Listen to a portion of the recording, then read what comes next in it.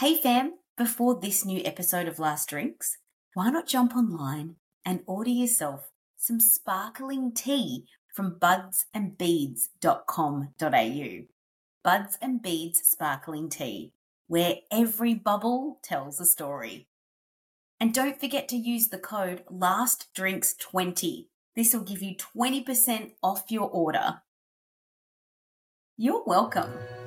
It's time for another episode of Last Drinks, a podcast where we have conversations for the sober and the sober curious, hosted by me, Maz Compton, sober since 2015.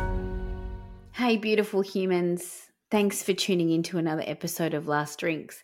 I got this really cute message from a friend of mine who I used to work with a long time ago. We haven't really kept in touch, but I got this message out of the blue the other day, and she says, "Hi, darling. Long time no see. I just wanted to reach out and say your podcast is a massive inspiration to me. I've quit drinking probably 20 years later than I should have. But anyway, thanks for being a legend and putting your light out there for everyone. I hope you're doing amazingly over there. Big love." Thank you, dear, beautiful, darling friend of mine, for that message. I am doing amazingly over here. Thank you very much. It is a new year. I'm heading back to work. I sigh not because I don't love my job. I love my job in radio, but it's the 4 a.m. alarms that are just going to kick my ass this year. And I feel like the older I get, the harder the 4 a.m. wake up really is. So I am heading back to work soon. So I may sound, I don't know, a little more insane and discombobulated in coming weeks when the sleep deprivation really kicks in. But we'll see how we go. I am looking forward to getting back on radio, actually. I've had a bit of time off, and it's been lovely to have some time at home with the fam and to get through, the festive season. But, I love doing Brekkie Radio, and I think I'm doing a new show this year on a new radio station, and I've never worked on Triple M before, but I'm really looking forward to it. So that's kind of some fun, exciting news from me. Today's podcast conversation is with Lisa Greenberg. She has coined the term, and I love this. She says, she's sober serious. She's like, a lot of people say they're sober curious. I'm sober serious. She's full on into sobriety. Her story is really big. It really packs a punch. Since getting sober, she has been overwhelmed by support from friends, from family, from the community, and it's really encouraged her to start a few great platforms that you can kind of dip in and you can support and hopefully find inspiration from. She is the face of Choose Your Sober, which is a term that she coined to highlight that sobriety is a spectrum, and she's a highly sought after speaker, sober coach, health and fitness consultant. She's also a columnist and founder of Sober Aerobics. She is just a woman who has this joy permeating out of her, and you'll hear it. She's got quite a heavy story, and I will mention, I think it's really important to mention this up front in case this is not for you today, but Lisa's story does touch on the topic of suicide. If that's something that's too much for you right now, completely understand. And if you are in a crisis, you can call 13 11 14. That is the number for Lifeline Australia. Help is available. You can speak with somebody right now if you need to. It's available 24 hours a day, 7 days a week if you are in a crisis. That number is 13 11 14. She also talks about so many interesting things from an addict's perspective, and she calls herself an alcoholic, which I found really interesting. I have said in the past that I don't feel like in 2024 the term alcoholic is all that helpful because it conjures up, that Hollywood losing everything and living out of a gutter type scenario. And I feel like the term is outdated. But it was interesting speaking to Lisa, who calls herself an alcoholic, only to remind herself of what the grip of addiction did and where it sent her and how far she's come from that place. And as a reminder that she doesn't want to go back to being that person again. So it was interesting to have that term, brought up several times in our conversation. She is a really smart chick, and I think you're going to love this chat. So please enjoy Last Drinks with Lisa Greenberg.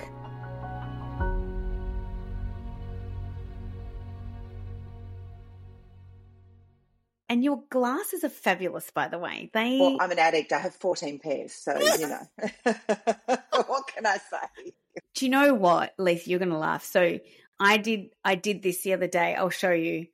When I was looking at my phone, I was like, when you do the lean back? Yeah. I'm doing the lean back, and I've been giving my mum, who's 75, a lot of shtick about how she has the big text. Like, she's got big, bold text on her phone. And I'm like, Mom, come on, it's a bit OTT. And then I was looking at my phone the other day and squinting and leaning back, and I was like, are we going for a bit of an optometrist visit? But if you're going to wear them, may as well wear really good ones. I figure that's why I've got so many pairs. So I love this, and they suit you so. Good on you. But nobody listening to this podcast can see how fabulous you look with glasses on, because it's just audio. It's all good. Lisa, thank you so much for joining me on Last Drinks. Pleasure. Can you tell me about your last drink? Sure, I can. Of what I remember of it, it was the 29th of June 2018, and I was heading to rehab the next day. So I decided to go for gold. I vaguely remember just pouring as much wine as I could down my throat. And I was a lady. I drank from the bottle, just really classy, and just got as much in as I possibly could, because I think there was an element of me that realized, I think this is it. And this is my last chance, and I think I have to do this properly. So let's go hard. And I think I would have had 2, 3, 4 bottles of wine, just as much as I could guzzle down, and then I blacked out.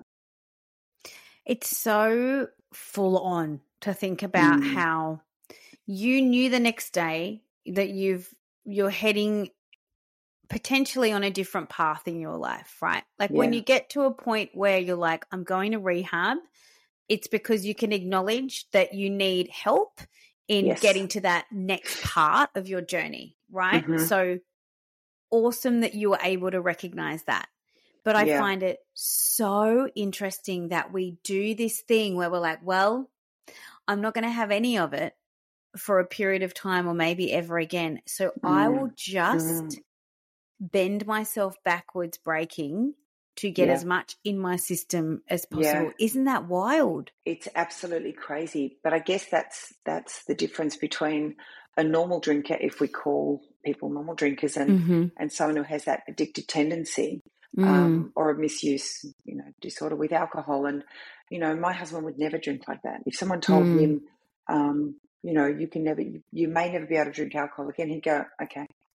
But that, again, with the benefit of hindsight, showed me that was not normal. That was not a normal reaction to taking one substance out of my life that I had to go absolutely to town, at the detriment of my health, my fitness, my family. But that's the power of addiction. That's the power of it. So leading up to that, and then the following day, you go to do an inpatient program at rehab. Yes. Is that right? Yes, I did a 3-weeker. And so leading up to that, how do you get to that place? Yeah, it was a pretty quick demise. It was probably 18 months of active addiction. And as we know, alcoholism is very quick, progressive decline. And, I'm very happy to call myself an alcoholic, because that's what I am. And I know people don't like to use that term, don't like to label themselves. It is what it is. It's like saying my husband's bald, you know. It is what it is. I don't get stuck on a label. But if I don't tell myself every day, then that complacency of I might go back there. So, you know, I was in addiction for 18 months and progressively needed more and more and more to get that same. It wasn't even a buzz at that stage. It was just to help me numb the feelings of pain. Yeah. Yeah, it's numbing at that point. Yeah. Yeah, it was complete numbing. And, you know, I didn't start drinking till I was 17. I wasn't an early drinker. I had no trauma, capital T or little t, in my life to speak of. My parents are still married. I went to a very good private school. By this stage, I was married with 2 gorgeous children. I had my soulmate, my most beautiful husband who I adore. And yet I was so addicted to alcohol that, you know, when I've told my story on numerous platforms, there's one where I was front page and I actually said, which my children hated me talking about, that if there was a bottle of wine in the middle of the road and there was a Mack truck coming, inactive addiction, I would have pushed my children in front of the truck. Now, the only reason I say that is not for drama, not to, oh, wow, Lisa's so dramatic. No, that was to show the power of addiction, because I don't think, unless you've lived it or you've lived with someone who's been through it, I don't think you can even understand what it does. I mean, I'm not an unkind person. I'm not a liar. I'm not selfish. Yet in active addiction, I was a liar. I was so dishonest and so selfish that I would have thrown my children in front of a truck to get alcohol. And that, I need to remember that every now and then, not all the time. I don't go into victim, but I need to remember that, to say, you have a drink, Lise, that's where you're going back to. It's all over. It is all over. And so, I mean, I was 17 onwards, started to have a drink, loved that feeling. I always talk about the Lisa rules. Lisa rules were, everything's perfect, everything has to be this way. And I liken myself to, Grease is my favourite movie with Olivia Newton-John. Yeah. And I've always felt like Sandra Dee, you know. You are a Sandy. Look at you, girl. But I was the good girl, you know, and I wanted to put the black tights on and be sneaky with the cigarette and the red lips. So I got the red lips, that's about the end. I felt those Lisa rules soften when I had a drink. And at first it was fine. And then in my late 20s, you know, I got married, I had 2 children, everything was fabulous. We had no money, but we had a beautiful life. Still fine, always the party girl, always a good drinker, but nothing that was out of control until I was in my late 40s. So probably 46 to 48, mid to late 40s.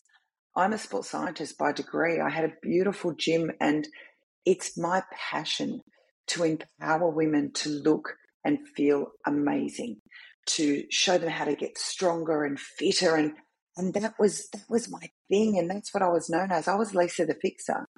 And Todd had gotten the role of CEO of the NRL, which was a massive role. Huge deal. Yeah. And we were going out with the Premier and the Prime Minister and all these really heavy hitters, VIPs. And I thought, I'm sort of missing out on a bit of life. I might close my gym and be a wife for a bit. I don't say only a wife, but I thought I'll just have a bit of a change.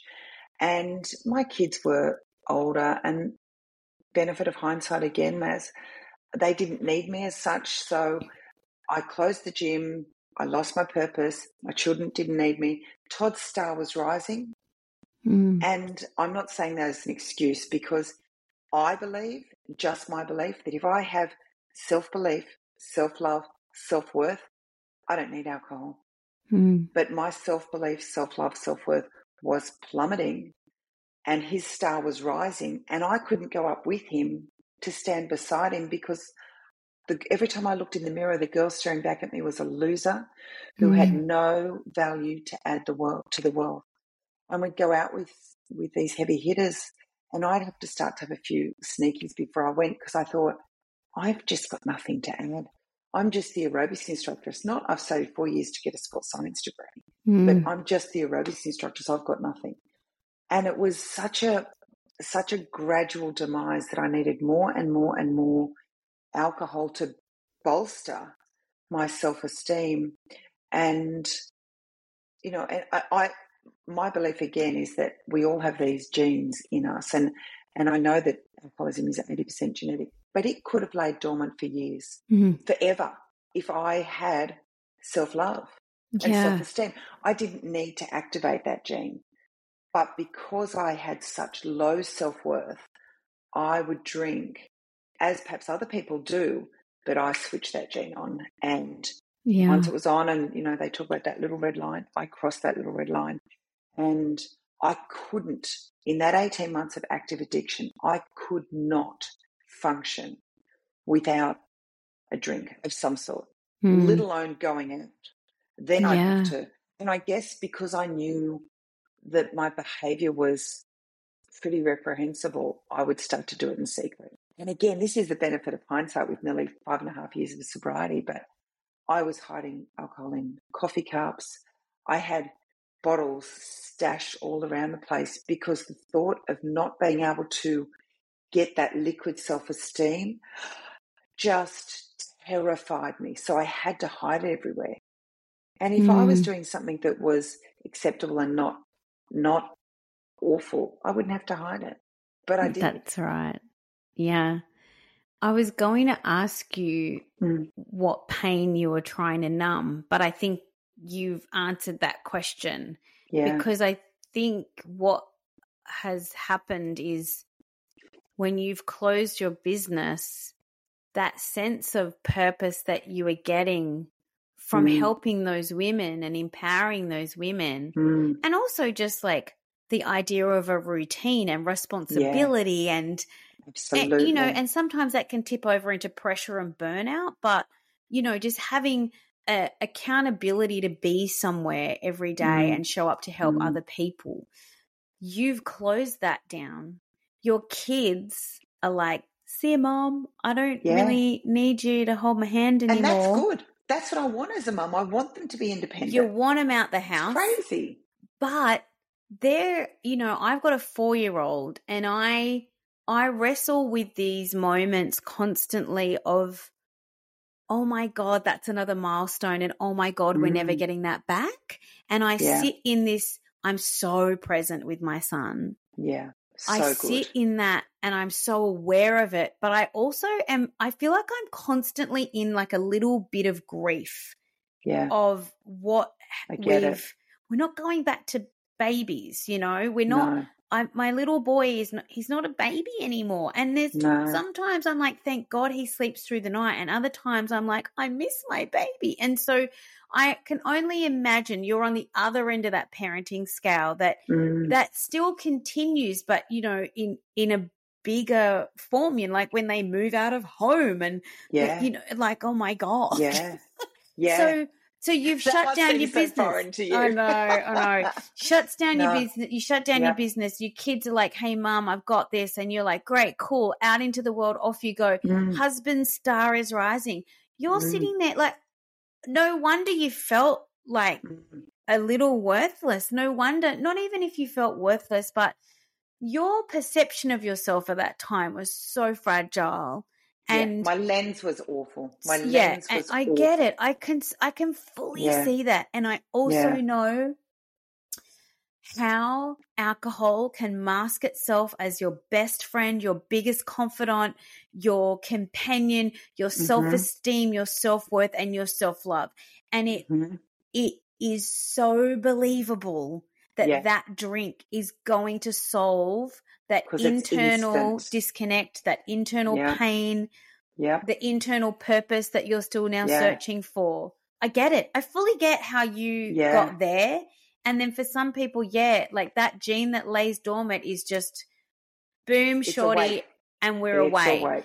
And then I think in that situation, which you've explained as active addiction, rehab is designed for those extreme circumstances. Yes, absolutely. Yeah. Absolutely. And, you know, I had never heard of an alcoholic other than the Hollywood park bench drunk. So I couldn't wrap my head around that that was me. I mean, by this stage, my husband and I had worked our asses off to get, I mean, I had the BMW, I had the waterfront home, I had the beautiful clothes. And I would wake up every morning and say, today I won't drink. And I meant it with every ounce of my heart. And by midday, I was in the car, driving to a bottle shop, coming out with a case of wine, and then having to hide it all over the house. And sometimes I'd stop and think, what am I doing? But that was very quickly, because this alcoholism is like, come on, take it in. You're all good. You're doing what other people do. You're just having a drink. And then I just get in there and you know, when the odd person would say, do you think you drink a lot? I'd say, oh, no more than others. And we surround ourselves with people who are drinkers. That's just the normal, I guess.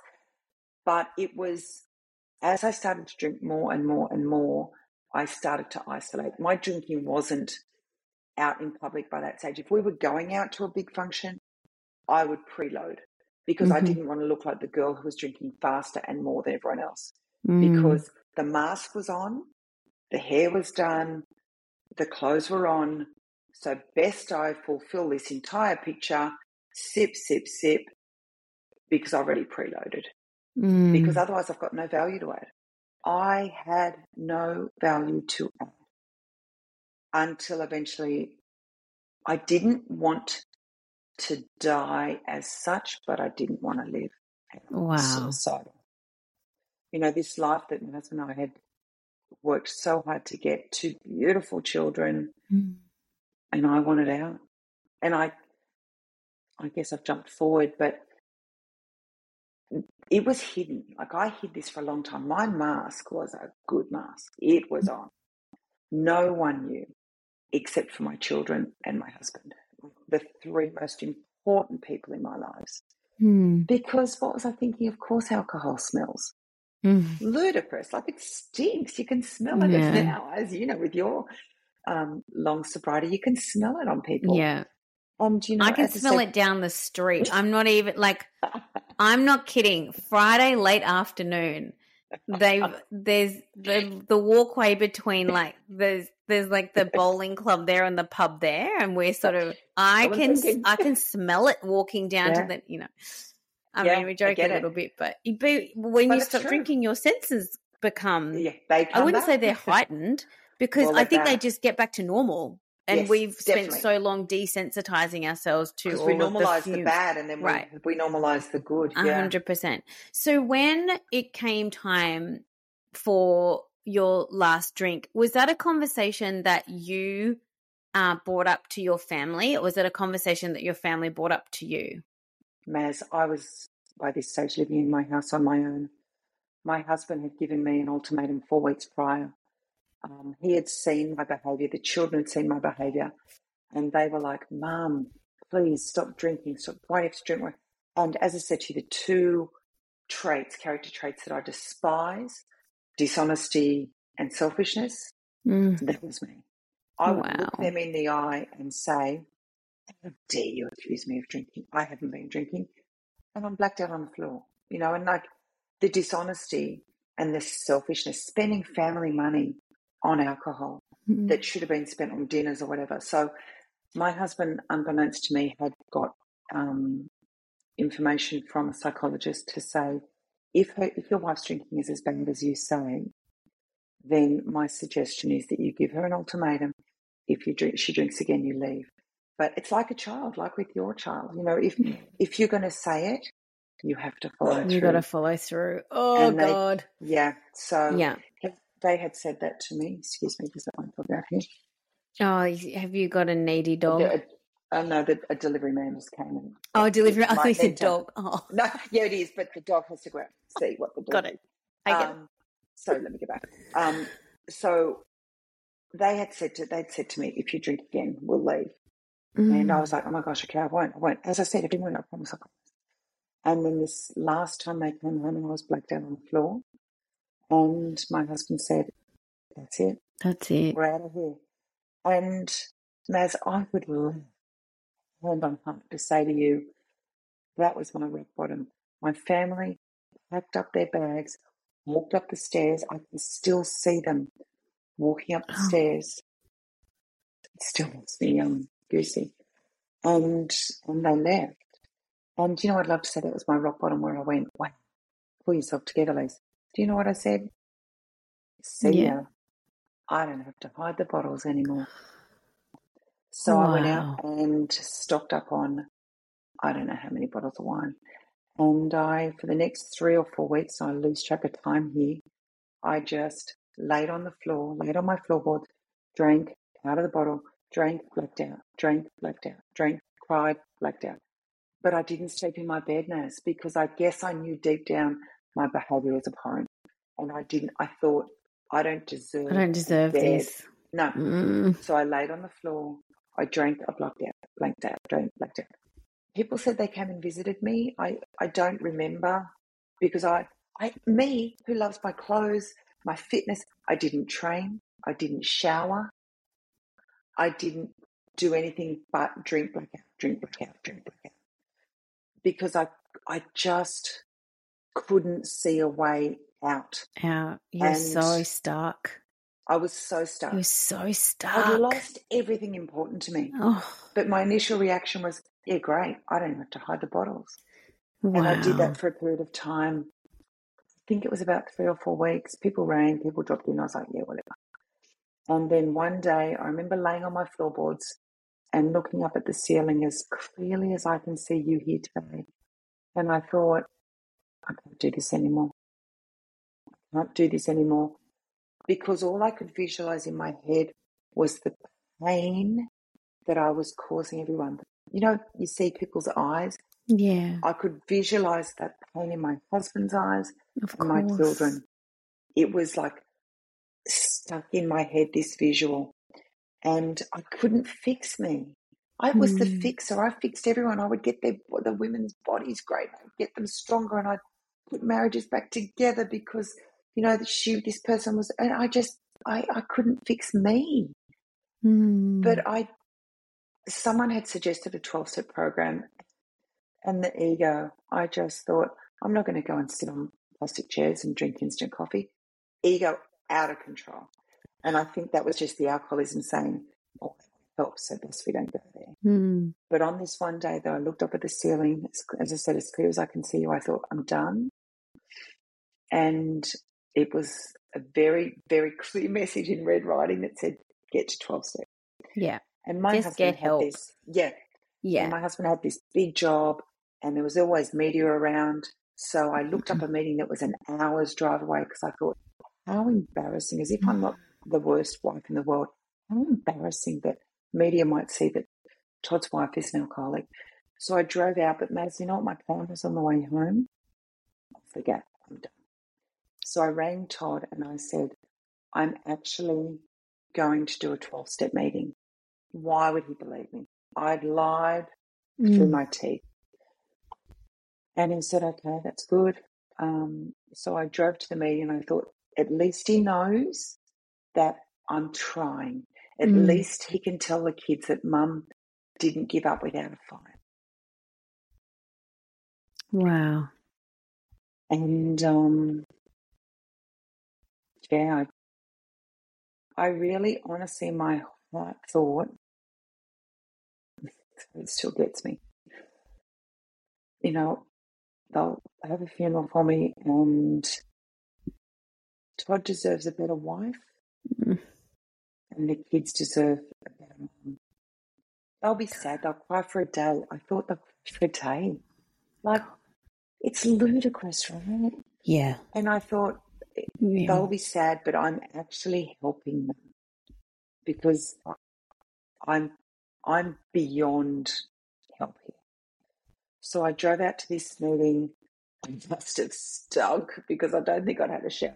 And I walked in, and I call this girl my angel. She sat next to me. She was diamond and designers, and I thought, she must be lost. She mustn't know this is a 12-step, because that's not what they look like. She's in the wrong room. She must have realised that she's supposed to turn left down there. And she said she could see in my eyes what I was going to do, because she'd been there. You know, she'd walked in my shoes. I don't remember what the reading was. I don't remember what was said. I just remember at the end she said, let's have a coffee. And she said, you're an alcoholic. I said, and she said, it's a line I still use with all the girls I mentor.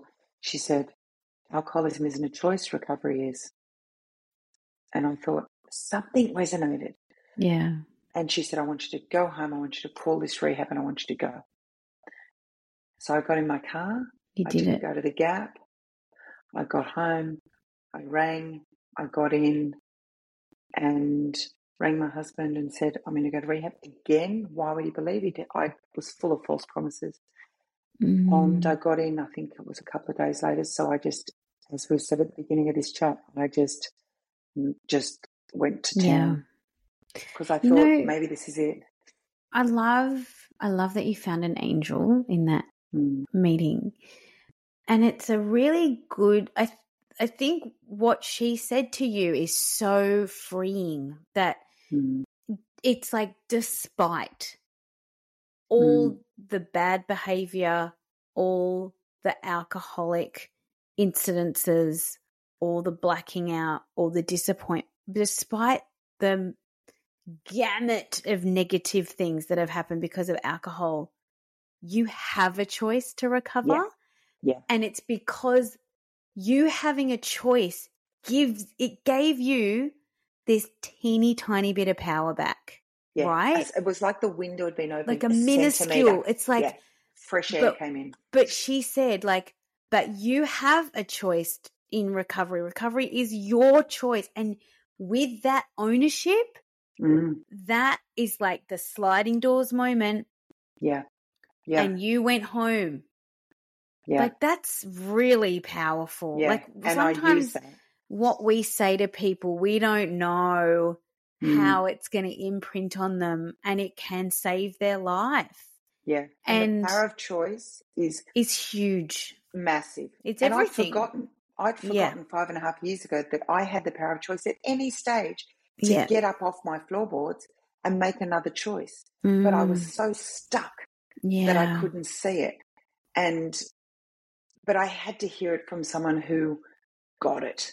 Not a psychologist. She'd walked the walk, right? Yeah. She's like you said, she recognized the pain in your eyes because she had that pain, and that that's such an amazing story. It's really really quite profound, and it's real. You know, that's what makes it even so better. Raw. It's I can feel how raw it is. Yeah. So, what does your life look like now, Lisa?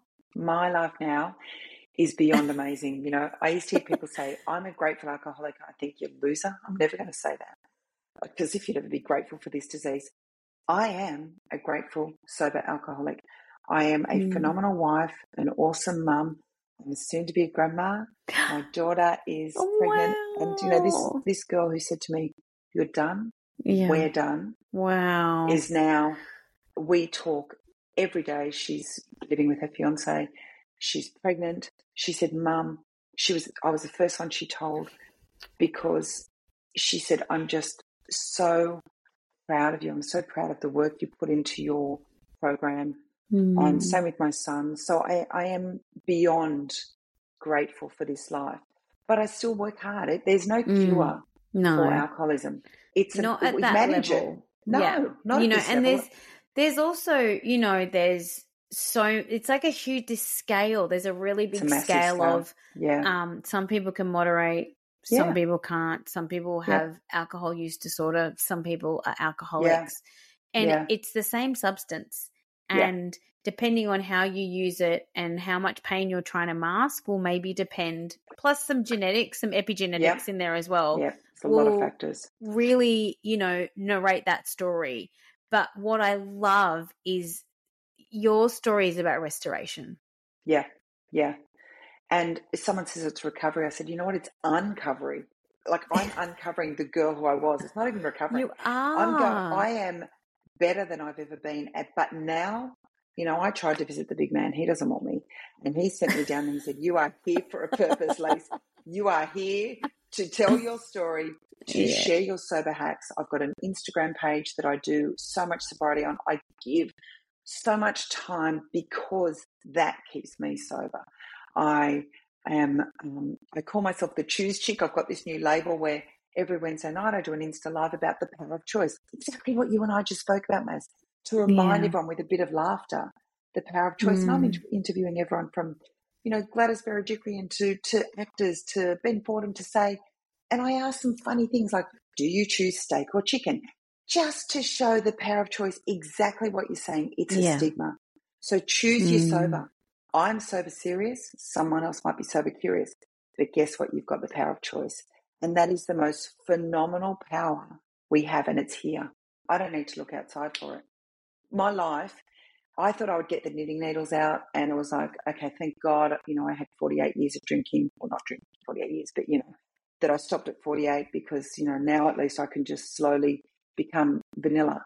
No, my life is just amazing. It's like fireworks, Maz. I like, when you see one firework, I get so passionate. If you see one firework and then you think, oh my gosh, that's a great one. And then there's another one. There's a better one. That's what it's like. It just I love it. better and better. And you've been there. So I'm preaching to the converted. Yeah. And 100%. Your son will never see you drink, please God. And that's a blessing. Might have seen me. That's okay. I can't change it. I refuse to look back. Victim is to me a waste of friggin' time. I don't do victim. I glance back and go, not going back there. I use it for a comparison tool, and I gaze forward and I run into the future, but living in the moment as well.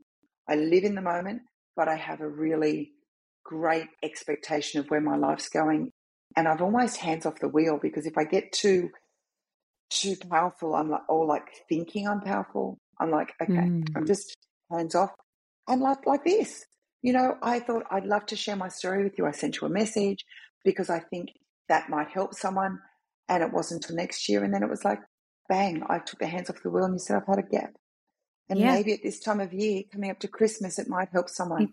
It's so perfect. Yeah, I'm just, I'm so, so grateful. I live in gratitude. I don't get out of bed till I've done my gratitudes. I told my story on 60 Minutes last year, and Ali Langdon was like, you exhaust me, Lise. But in the best kind of way. Yeah. And your energy is contagious. It's this really wholesome, it's such a it is contagious, and it's like you have this new purpose in your life that you had lost. Like you were done. Yeah. You were done. You were out. You're like, I was gone. Checks in the mail, see you bye.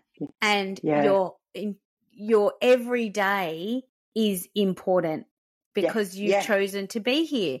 Every second. Every second. Hour. Absolutely. And you can feel that. Because it's authentic. I think that's the difference. It's authentic.